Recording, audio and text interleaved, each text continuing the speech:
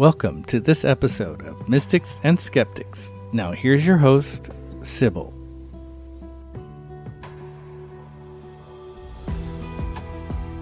Hello, fellow humans. Hope you and yours are well wherever you are. Today we have David Daniel Gonzalez. David Daniel Gonzalez is a radio and podcast host of Mystic Skeptic. He's a producer and researcher who explores diverse topics such as alternative history, ancient mysteries, and the Bible. He has interviewed many scholars and personalities. His audio documentaries, programs, and books are meant to educate and build bridges of understanding and collaboration between different communities. You can find his podcasts and other programs online and on YouTube. David, welcome to Mystics and Skeptics. Thank you. It's a pleasure being here. So, David, a topic that's fascinated me, right, and is demons or demonology.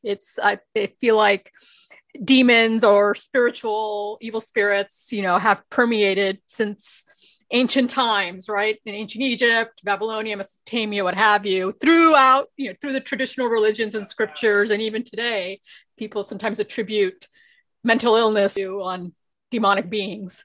So I want to get your perspective, because I know you've authored a book called Demonology in Ancient Israel.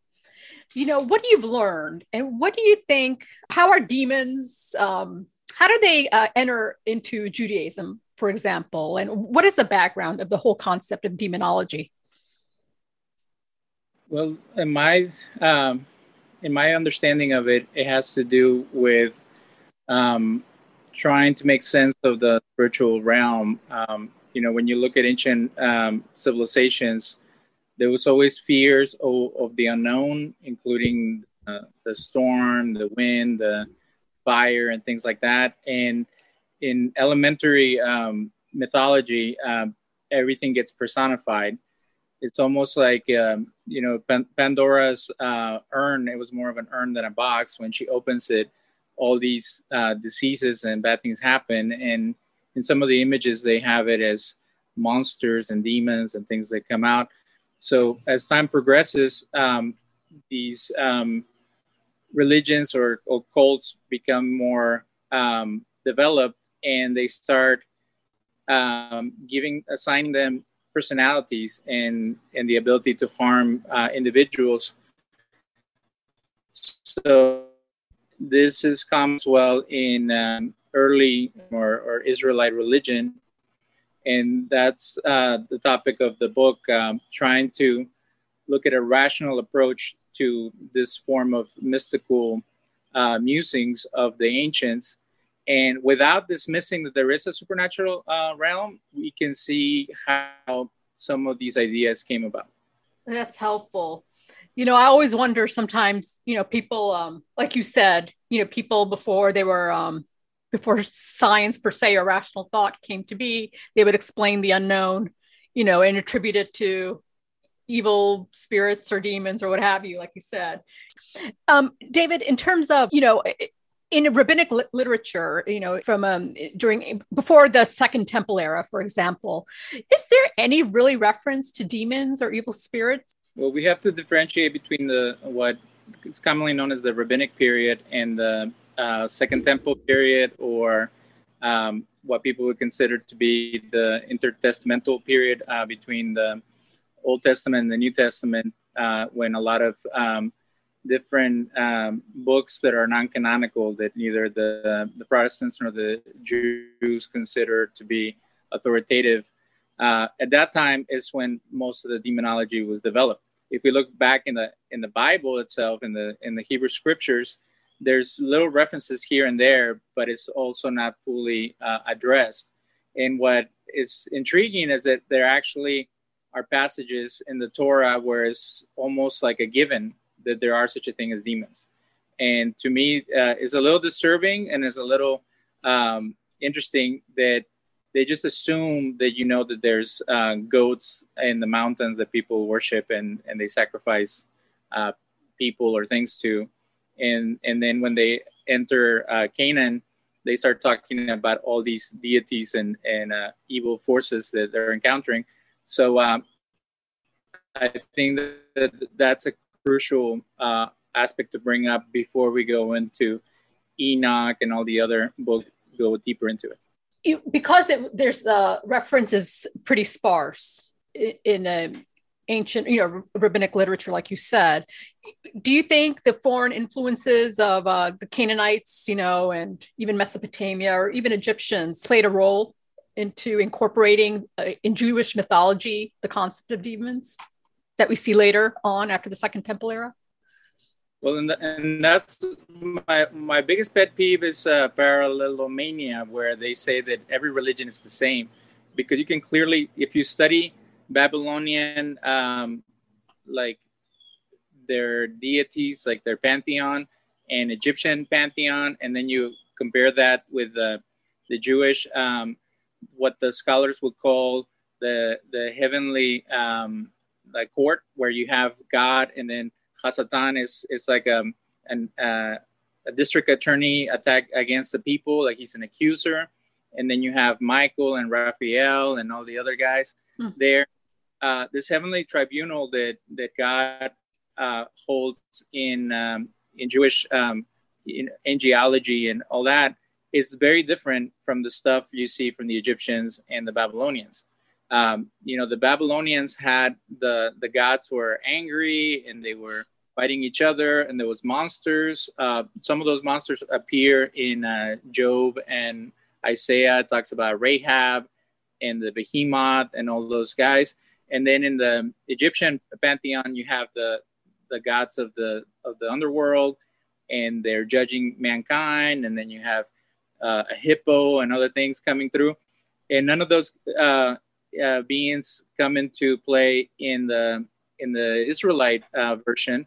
You have very elaborate human-like characteristics of them. The only weird thing is that, as you see in Babylonian and Egyptian mythology, you have these winged figures that's where we get the seraphs and the angels from. So to me, that's the main connection. But when it comes down to the forces of evil, they're completely different, and they have different abilities and aspects to them. So I think that's so as the Israelites are meditating on reality and their experience of the world, they're expressing that in a more narrow and specific way. And like I said, the oldest book that describes the interaction between God and the angels is the Book of Job. And that's who they discuss, the accuser, Hasatan, which in Jewish folklore would not be the same as the devil, but it has a lot of the characteristics of someone who's trying to trip humanity or put God to the test. When you say Satan, right, like it derives from Satan, like you said, but the whole divine council concept, just I don't want to diverge too much, but it's just really, something I want to delve deeper in a different episode. And, and even the Book of Enoch, for example, are they accepted authoritative scripture for Judaism? Well, the Book of Job and maybe the passage of Isaiah that people have described as the fall of the angels has like the thing with Judaism is that there's many perspectives. So if you start reading the Midrashim, the creative interpretations of the Hebrew scriptures, they go into details that they are kind of like you take them with a grain of salt. There's stories where the serpent had relations with Eve, and then demons came out of that, or Lilith, which is mentioned in Isaiah, which is the goddess of the night, or the demoness that steals children. It's not really something that everybody agrees on, or thinks that it's a physical thing or manifested in the human realm, but it's something that we know that can cause harm. So that's the thing, is that in Judaism there's more leeway to consider things either metaphorical or spiritual, but not like tangible. And right. In Christian circles, when they talk about the devil, the picture from the medieval paintings becomes almost like a dogmatic. Like you have a guy living in an underworld, surrounded by his minions, who's on a throne trying to destroy the works of God. That is not something that Jews would resonate with, because it's not that specific, not a huge battle between good and evil as they would portray. I don't want to jump too much ahead, but I believe in the Old Testament, there's references, for example, King Saul, was possessed by evil spirits, or God had dispatched beings to trick Ahab to go into a battle, for example, that led, I think, to his death. But those references, for example, to me, it seems like even if there are spiritual beings, demons, angels, what have you, they are all subservient, and they do not act unless God wills it. Is that the Judaic point of view? Well, and this is where like my personal interpretation will come into play as well, because there's contradictory things. If we really think that God is the source of good and evil, like it says in one of the prophets, then you would have, like you said, they act under God's ruling or almost leash. Like if he allows destructive things to happen, like in the book of Job, it's only limited because God has ultimate control.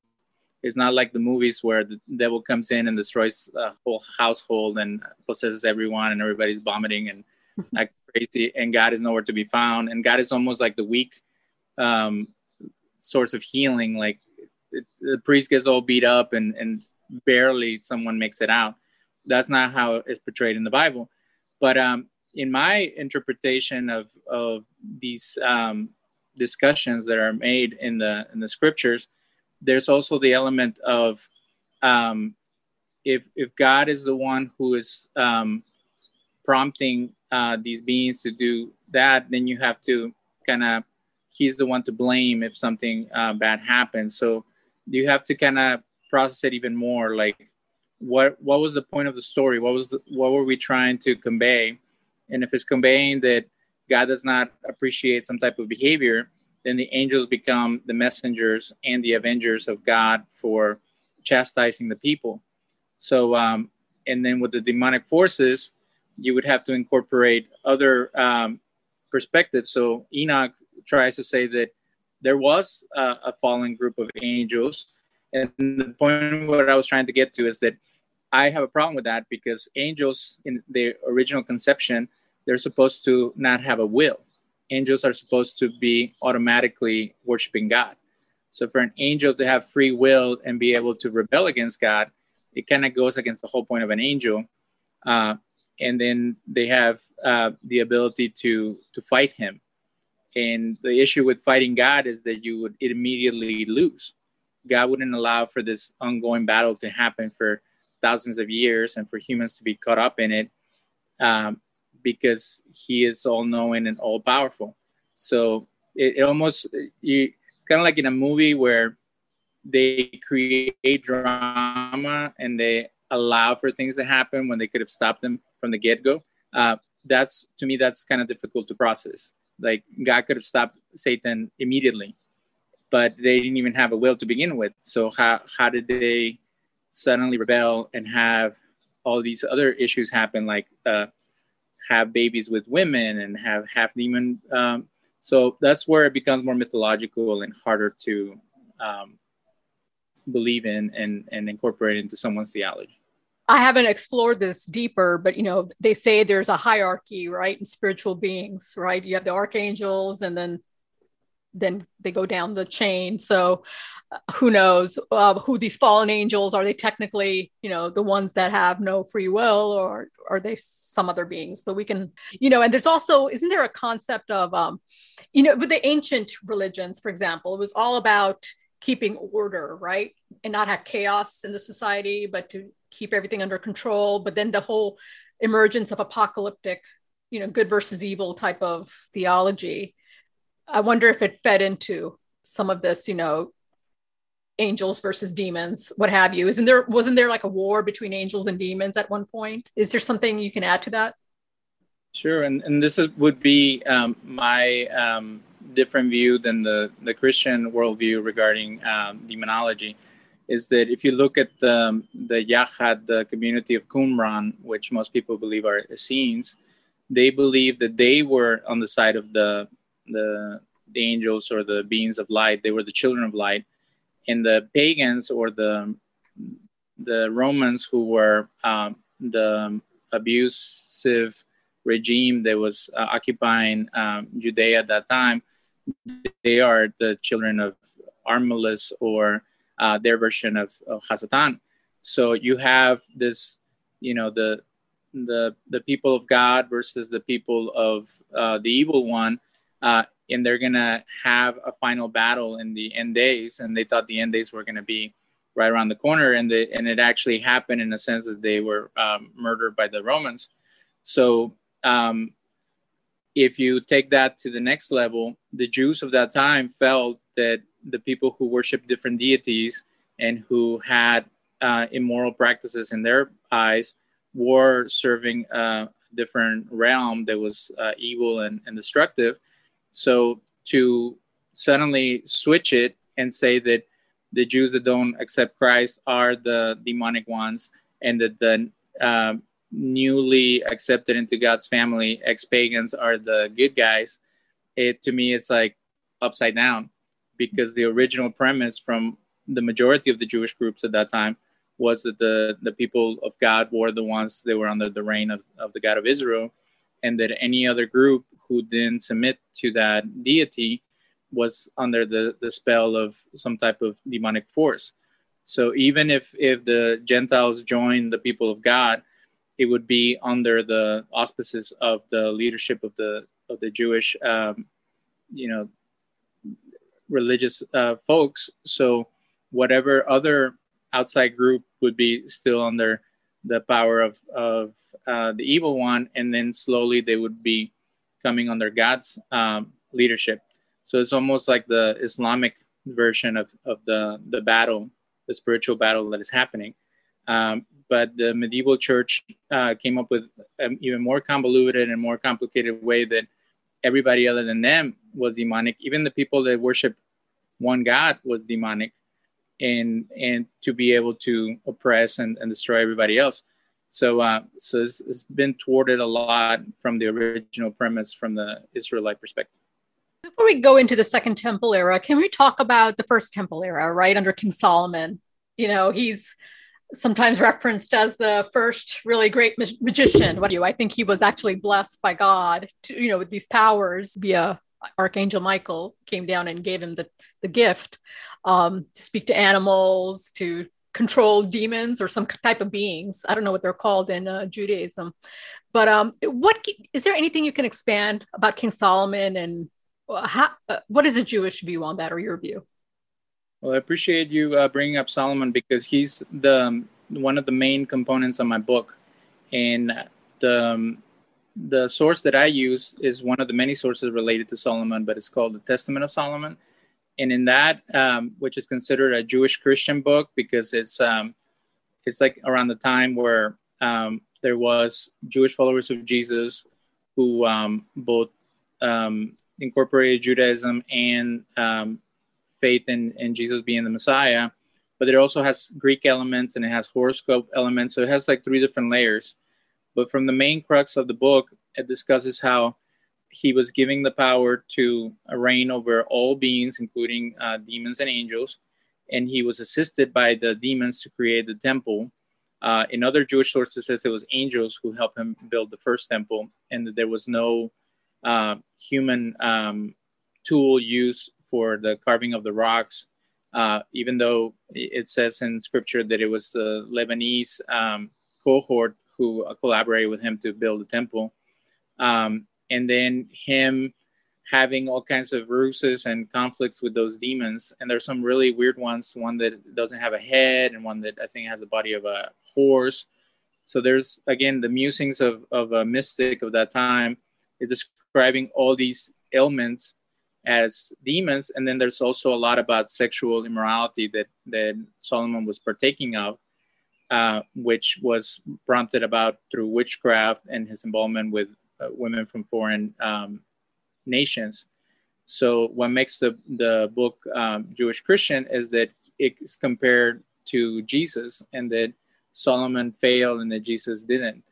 But at the end of it all is this ongoing conversation that is brought up in different Jewish sources that Solomon's wisdom was so great that he had power over the supernatural elements, and that the demons bowed down to him and followed his decrees at that time.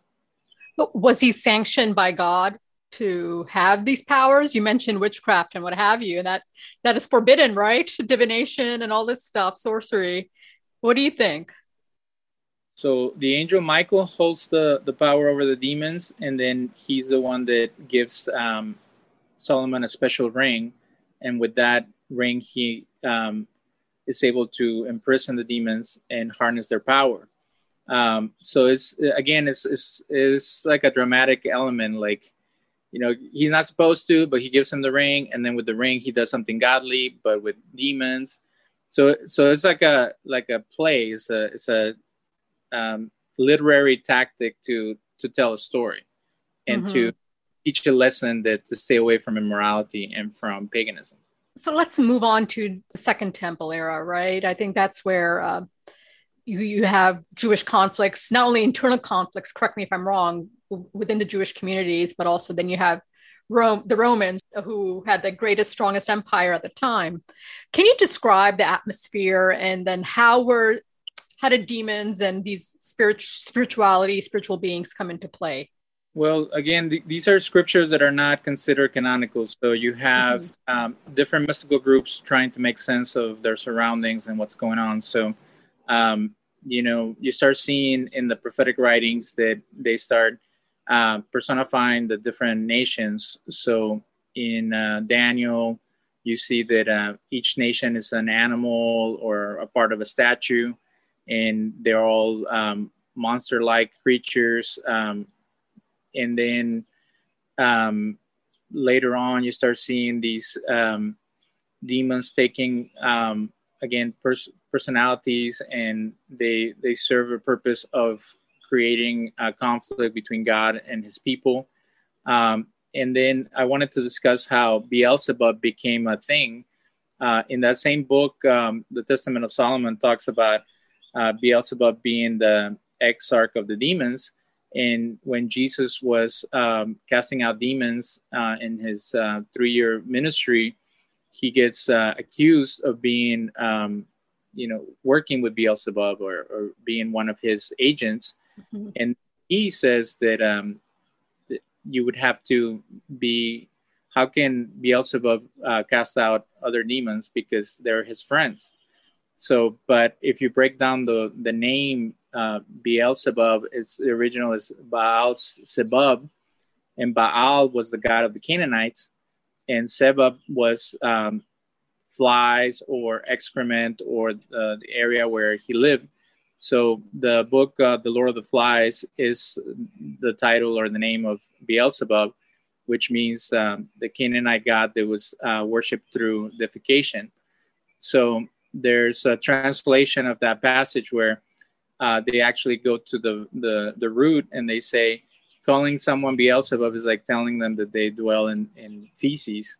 And at that time, the Jews wanted nothing to do with latrines and places like that. And they felt that the Canaanites were the ones who were more into the bodily functions. So it was accusing him of being a pagan, of being someone who's in league with the things of darkness. And later in Jewish rabbinical thought, demons dwell in the latrines or in the areas where people release themselves. So it's very interesting if you know the background where all these ideas come from. You might know, I'm trying to recollect, isn't there like a story when Jesus was getting rid of these demons that he cast them into swine or something? Do you know that story? What was all that about? There's actually an interesting interpretation. I don't know the source, but I heard it from a friend of mine where they say that the whole story is a metaphor in relation to the Romans.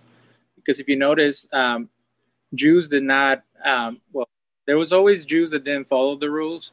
But let's say in general, Jews did not raise pigs, especially in Judea. So he's in the region of the Gerasenes or something like that. And he's passing by, and Jesus is known, and this is how we know that he was a religious Jew. He's known for not being in non-Jewish areas. Like he went to Samaria, but they were They were Jewish in the sense of like they worship similarly to the Jewish community. In that area, you have a guy who's raising pigs, and then he's demon possessed, and he's hanging out in tombs. And Jesus did not hang out in tombs either, like most Jews. And then he cast out the demons into the pigs. So for a Jewish gentleman like him to have any involvement with anything related to paganism or the raising of pigs, it almost seems like fantastical or outside of his purview. So somebody said that the pigs were a symbol of Rome, and that the demonic man, maybe it was a Jew who had been paganized and had some type of connection to the witchcraft that the Romans had. And it was a confrontation between the Jewish way of worshiping God and the Roman way of worshiping their deities, and how there was a conflict between both. But what you hear from Christians, especially priests and people that work with mental health, they say that it's almost like the spirit of suicide, because you notice the pigs went straight to the water to kill themselves. Mm-hmm. So that he was already feeling this despair and self-destructive behavior, and Jesus was able to deliver him from that. And then the pigs went ahead and finished what these demons were causing.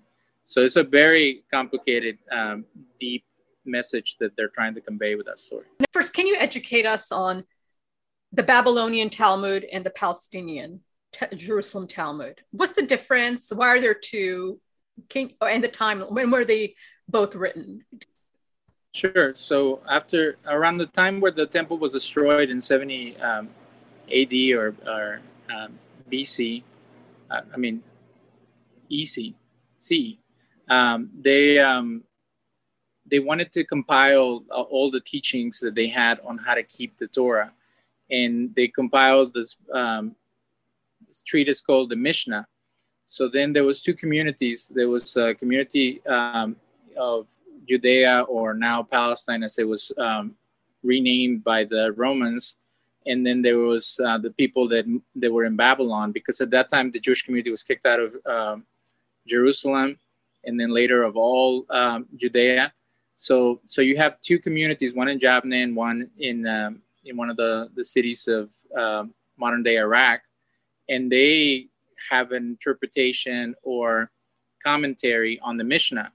And those became the Jerusalem Talmud or the Babylonian Talmud. And what's interesting is that more rudimentary is the one from what is called Palestine in the classical terms. And then the one from Babylon is more mythical, and it has more elements of demonology, of spiritual, mystical stuff in it. So people combine them, or they use one more than the other. But when it's all said and done, a lot of the stuff that I discuss in my book has to do with how at that time, and when you think of the Talmud, instead of thinking it as an older book, because people say, oh, well, the Talmud has nothing to do with the New Testament or with the Bible. Actually, the Talmud is it's almost like a library of Jewish ideas up until that time. So you have a lot of things that were passed on from the temple period before the temple was destroyed that are still lingering. And you see the proof of it is that a lot of the similar ideas are discussed in the New Testament and in the Talmud. So this idea of blindness being caused by a demon is discussed in the Talmud, that if you leave water out overnight and you drink it, you can go blind. I think there's a connection between that story and the story of the blind man in the Gospel of John, because Jesus uses saliva to try to cure one guy, and then so there's little elements related to how possibly it was a demon originated sickness, and that's what you see in the Talmud, that a lot of illnesses are connected to a demon. Is it true that the Babylonian Talmud, there's a lot of references or aspects pulled from like Persian mythology? In general, like what I like to say, and I guess I'm biased because I believe that there's truth in the Jewish sources. I think that there's common language that is used and common ideas, but again, it's like, how authoritative do you want it to be? So in the Persian mythology, you have like the little demons are like dogs that like chase people around. Like when you, maybe in the Babylonian, when you watch Ghostbusters or The Exorcist, those demons that are discussed, they come from those type of mythologies. And in the Jewish view, you have more like illnesses and like things that are more tangible that are addressed, like catalepsy, blindness, epilepsy. And the danger is that you can go into some type of superstition and self-blaming for having normal diseases. So the reason that I take a rationalistic approach towards demonology is because I'm afraid that people are still living in medieval times and they're still a lot of the normal illnesses based on their behavior, and they think it's a punitive God who's sending demons towards them, when in reality it was those people at that time trying to make sense of things they knew very little about. So the best explanation that I've had from one of my professors is that in their world, the things that made you sick was a demon, and in our world, the things that makes us sick are viruses, bacteria, congenital diseases, and all kinds of problems. So there was the root of it was trying to make sense of the human experience, and the way that they described it was in mystical, spiritual terms. But now we know that there is a mystical component to some of our modern day illnesses, because I've seen people who get very sad and depressed from being sick, and then they die quicker than someone who has hope and a spiritual perspective that helps them overcome some of the aspects of the illness. Not the full illness at times, but at least the lack of hope or ability to not let the illness take hold of their whole person, to me, would be a spiritual component in relation to all these diseases. Makes sense. Hear of some demons. You mentioned Lilith earlier, so thank you for touching on her. But there's like Azazel in Leviticus, I think is referenced, Samael and Aramon. Who are these demonic beings? Are they, even though they're in scripture, like what is their role? If we're talking rationally about what was happening in the desert, you have Jews trying to come closer to God, and they have this ritual in Leviticus 16 of the Yom Kippur, goats. So you have one that it is representative of the people, and one that is sent out. So there's one they put a blessing over, and there's one that is sent out to cast away the sins. And it mentions this term Azazel and assumes that everybody understands what it is. And then later they say, oh, well, Azazel is a demon, so they're sacrificing the goat to the demon. But Azazel is supposed to be the goat itself. So the goat takes upon the trespasses of humanity and becomes Azazel.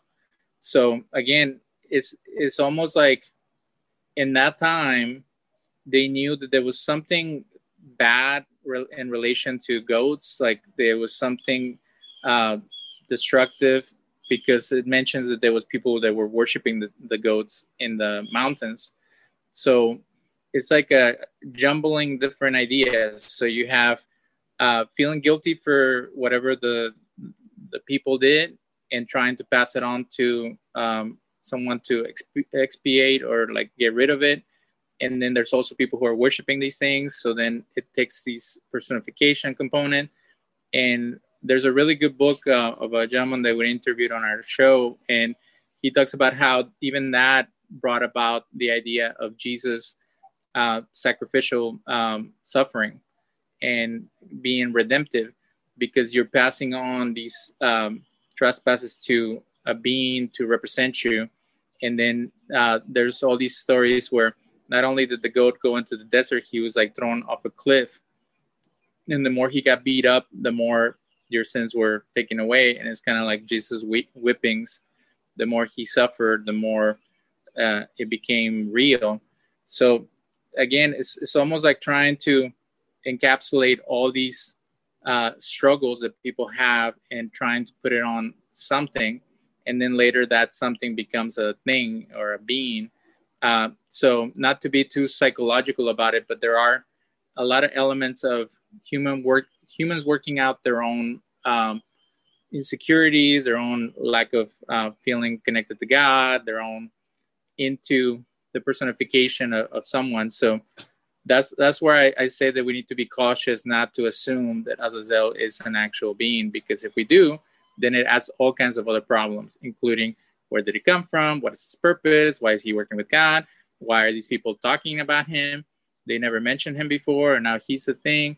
And then that's where people start saying, well, maybe it comes from Egypt, maybe it comes from Jethro and the people that lived in the desert. They had their own gods and their own ways of being, and they mixed all those ideas together.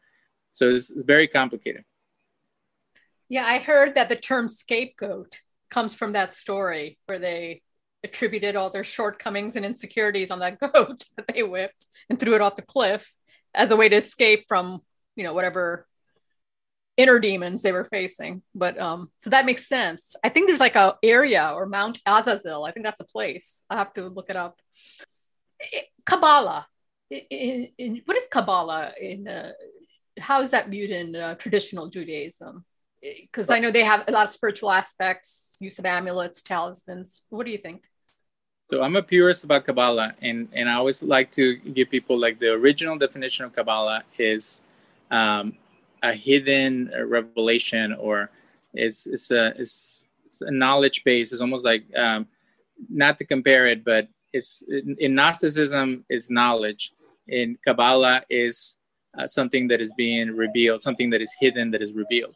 So in traditional Jewish thought, Kabbalah could be the visions of Ezekiel and Isaiah, where they see God sitting on a throne, and they call it the chariot.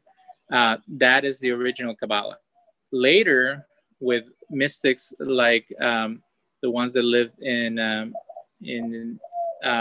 Galilee, in different areas, it became a thing on itself. So there's Kabbalistic writings there after the Talmud, or around that time, that took on a special following, and then they developed, and more of them came about, and then it all culminated with the Zohar, which is a compilation of a bunch of different Kabbalistic writings, and some of them have problems with the book, like they don't know where it came from, or if it's authoritative or not, and other people think that it's heavenly and it came from a rabbi in the 2nd century. So it becomes more and more incorporated into Judaism as time develops, and that's where each community has their own views. So some of them follow amulets and have superstitions related to those, and some of them don't. Some of them have, like, they use a lot of the name of God or the letters. They have a value or divine qualities. And then there's the emanations of God and all these other elements that are related to it. So Kabbalah, modern day Kabbalah or medieval Kabbalah, is more open to the mystical, and they incorporate ideas related to the angels. Like, you're supposed to write the name of 4 angels in the crib of a baby to keep Lilith away from killing the baby or taking the baby away. So although I'm not as superstitious as the people who would be big on that, I went ahead and wrote the names in English in the bed of my daughters, to just in case. So I think it's good to put yourself in the protection of God's agents, and whatever happens is better to be in the good side of things. I understand that there's some references to spirits, maybe spirits of deceased people, possessions, exorcism, that are referenced in the Midrash. Part of your book title also talks about possession and exorcism. Can you expand on that for listeners? Yes, so to me, that's a very interesting subject, because, again, going back to movies and the way that it's depicted, it's really easy to fall into all kinds of craziness. And the Jewish perspective is different, and a lot of times it seems like it's in contradistinction from the Christian one. But we know that there's a story in Josephus that discusses someone being able to exorcise a demon out of... it's like a servant of Caesar by using the Ring of Solomon. So the same ring that Michael gave Solomon to be able to not only encage the demons, but make them work for you. That same ring is used to take out the demon of the nostrils of one of the, I think, Vespasian's servants. So then at that time, they're still talking about demons. Later, in the 16th century on, they talk about Devekut, or they're called a Dybbuk. So a Dybbuk is connected to the word Devekut means closeness or being connected to God. So they say Debekis in Yiddish. So a Dybbuk is someone who's close to you or connected to you. So it's almost like in Catholic or later, you know how people, they go to a clairvoyant and they say that the spirit of someone is hovering or whatever, or they get possessed by the spirit of a deceased loved one and then they speak through them. That's what it's supposed to be, someone who died and didn't finish their job and they're stuck between worlds, and they take a hold of someone and they possess them. So it's more the classical view of a possession, where it's not a demon, it's actually a lasting soul, a departed one who is between worlds and hasn't finished their mission in life. And then you would call a rabbi or a minion, a 10 Jews, or a Jew who's very knowledgeable of the mystical sources, and they would pray Psalm 91 to get that soul to leave your body. So you have two souls in one body, and to me it becomes kind of fantastical. But that is, if you watch the movie The Possession, that is the thing. The soul of someone got into the little girl, and it was causing problems, and then they were able to get her out. But in earlier sources, it was an angel or a non-physical being. So that's the latest Jewish version of a possession has to do with a missing soul that has to be excised from your body. What is the Jewish perspective on the afterlife, right? You know, there's a clear concept of heaven and hell, you know, in Christianity and Islam. I think it's a little bit different in Judaism. Correct me if I'm wrong. There's, you know, the professor that I quote most was a Kabbalist, and he said that the traditional view is that people who are not living up to the greatest self, that they go to hell for like 11 months, and then they get out. So it's almost like a purgatory type of thing. But to me, it sounds silly. It's almost like on one hand, you have the idea from the Christian and the Muslim perspective where someone's condemned forever and they lose all hope. And then on the other side, you have people that say that everybody's forgiven. Then we came up with like somewhere in the middle where you have to get purified and finally God has mercy on you. And that's where there's also the Jewish concept of people returning. It's more complicated than reincarnation, but it has to do with people not finishing their mission as well and having to be purified through a different life and a different opportunity. But they're all speculation. So I don't see anything in the Torah that describes anything fully. And that's what I tell people is that what we have from scripture, they're metaphors and they're images, but we don't have a full picture until we're actually there. So when someone dies, the way that I would give someone hope is to know that God is loving, God is merciful, and that you would be in his presence because he's everywhere in the universe. And maybe at death, you have more access to him. And that's what I see from the Hebrew scriptures. It says in Psalm 23 that we would dwell in the house of God forever. To me, that is a symbol of heaven, but it's not fully developed or fully described as it is in other traditions. And then it says in Isaiah that the wicked will perish and that they'll be in a place that the worm will not die. So that is a picture of hell or eternal torment. But how can a soul be tormented, and how can there be worms when it's a non-physical thing. So in Jewish tradition, there's a concept of the Olam Haba, or a new recreated world. And then there's the concept of the resurrection, where it's similar to both other traditions, where you come back and you get to face your maker, and he gets to decide what to do with you.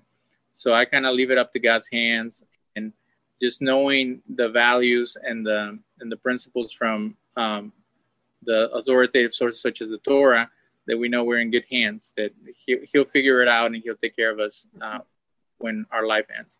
Just be the best you can be in this world, right? That's all you can do. Now, my understanding is, the respected, renowned Jewish rabbi and philosopher, I think he was in the 12th century, Maimonides. I might have pronounced the name wrong. He didn't believe in demons or demonology from the Judaic point of view. Is that your understanding?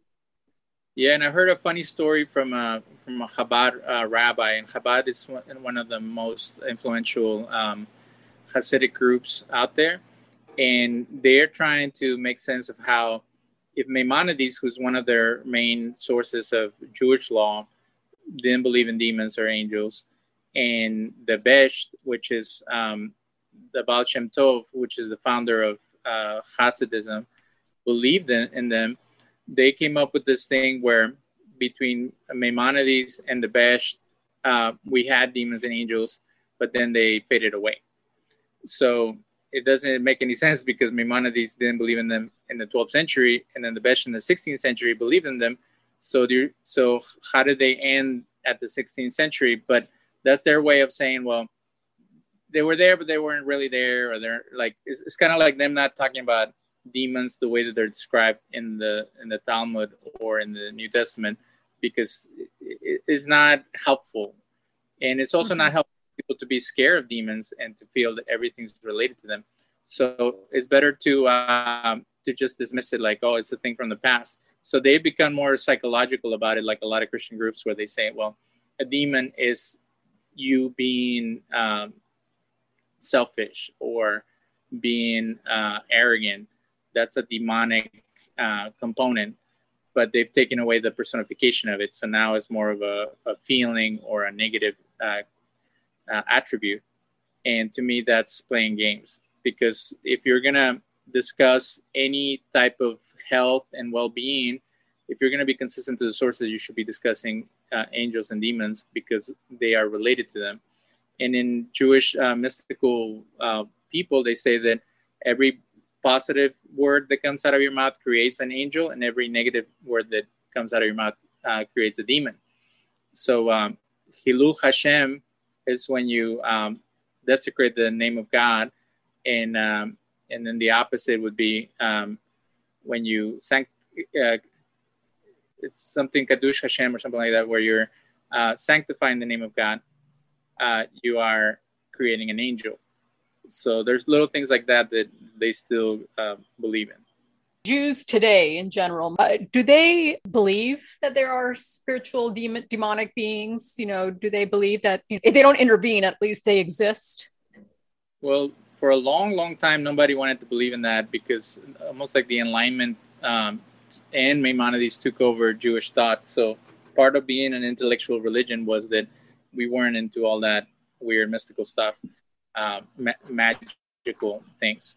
And then slowly it came back.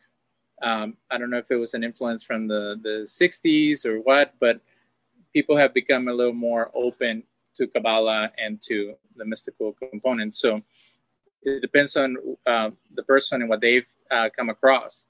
So there was a guy that grew up Hasidic, and now he was mostly secular, and he told me about this book called The 13 Petals, and I tried to read it and I didn't understand what it was about, but it was there's a mystical component of the 13 attributes of God, or the Sephirot, and in the book it was trying to describe it in a very philosophical and almost like poetic way, and it was really hard for me to comprehend, even though I've read really thick religious books.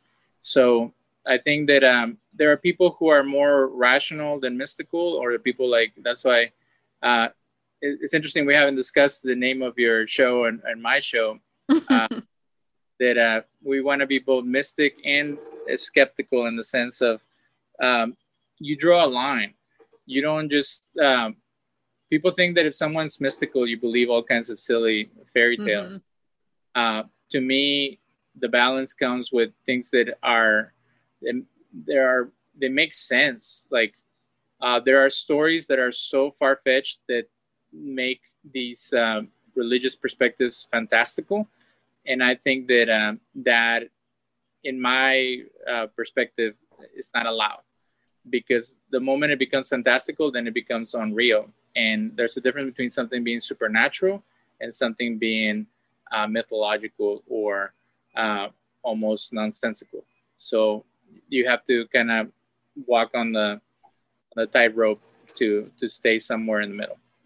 Is there anything else that I haven't asked that you'd like to add about demonology, demons, and that we can glean from your book?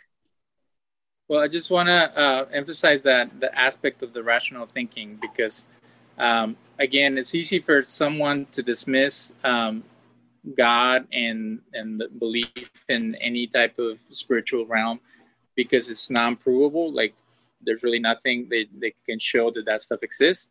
But when you start studying religious anthropology, you see, like we've said throughout the show, that you're trying to describe very complicated, very difficult experiences.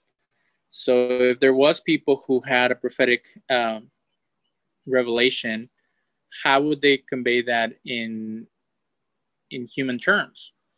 And some of us have had glimpses of the spiritual world, in the sense of feeling love, feeling compassion, but in a very true sense. Like everybody feels, the good things that come from being alive and the positive things from the natural world. But when you feel something that it is out of this world and you experience it in a way that it creates a positive influence or even a negative one, that there has to be more, that it's not just what you can measure and what you can describe through a scientific method.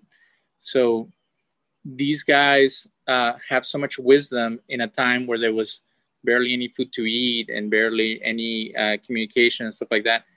To me, they're timeless messages in these scriptures that they're very important. And you might find some message in mythology, like Freud did, trying to incorporate mythology into his analysis, or in different philosophical stuff. But what makes religion so powerful is that it has a very human element to it. So when you take away the human elements, when everybody becomes a superhero and every religious leader is brought to this place of complete holiness, then it loses its power to me, because now you can relate to it. So I hope that the same thing with demons and angels and the other aspects of it, that when they become destructive, when you're looking for a demon under every rock, or you hear something in the attic and it scares you, you think that the house is haunted or something like that, that you're able to pull back and say, is that even possible? And is that even possible in connection with your religious tradition? So what I would encourage Jews, Christians, and Muslims is to look deeply into their religious tradition and see if hauntings, ghost apparitions, or even apparitions of religious folks, or messages from God and things like that are consistent with their belief system. And some belief systems can be cherry picked, and you can pick all the stuff that is negative and make it into a destructive form of your faith. And you can also nitpick all the things that are self-aggrandizing or cultic or even positive. You can only focus on all the passages that say that God loves you and forget that you are a human being that has a lot of issues and has to grow and be challenged. But to have, like you said, this balance, this very sober look at their faith is very helpful and very healthy. So the more we question, the more we grow, the more we study, the more we challenge, and scrutinize our religious traditions, the more we're able to convey them to others as well and to find hope and meaning in them. But if we focus on all the stuff that is kind of strange and very difficult to explain, we can also go into a place of lack of understanding and lack of being able to enjoy life, because we think that the angels and the demons and all the other creatures and beings are the ones calling the shots, and we lose our ability to make good choices. So I want people to consider that and to take into incorporate into their lives the things that are the major elements of their religion versus the little things that you can debate about and fight over. And there's people who have lost all their interest in whatever they grew up in because of one passage that was weird. The one passage that I have the hardest with is the one about angels having babies with humans, but that's just one interpretation and one way to look at it. You can look at it 20 other different ways without it throwing off all the other things that are important and special. So that's what I would like to share with the world this time. Thank you for that. So if listeners want to get a hold of your book, want to listen to your podcast, or want to listen to your radio show, how can they do that? So we're proud to have had our radio show going for 7 years on Radio Free Nashville. You can look it up on radiofreenashville.org. It plays on Wednesdays at noon Central Time. You can also go onto Buzzsprout and look up Mystic-Skeptic. Now, since we have similar names, I've called it RFN's, Radio Free Nashville's Mystic Skeptic radio show and podcast. Or my book is available on Amazon as ebook, and it's also on Audible as a narrated book by me. And I think that it's good to have a resource on that subject, and it's available for everyone. So I appreciate you having me on your show. And if you guys have any questions or like to stay in touch, you can always reach me at mysticsandskeptic@gmail.com. Great. Thank you. Everyone, that was David Daniel Gonzalez. And for our listeners, thank you for listening to Mystics and Skeptics. Never miss an episode by subscribing to the show on Amazon Music, Spotify, or wherever you listen to podcasts. Thanks for tuning in, and stay in peace, everyone.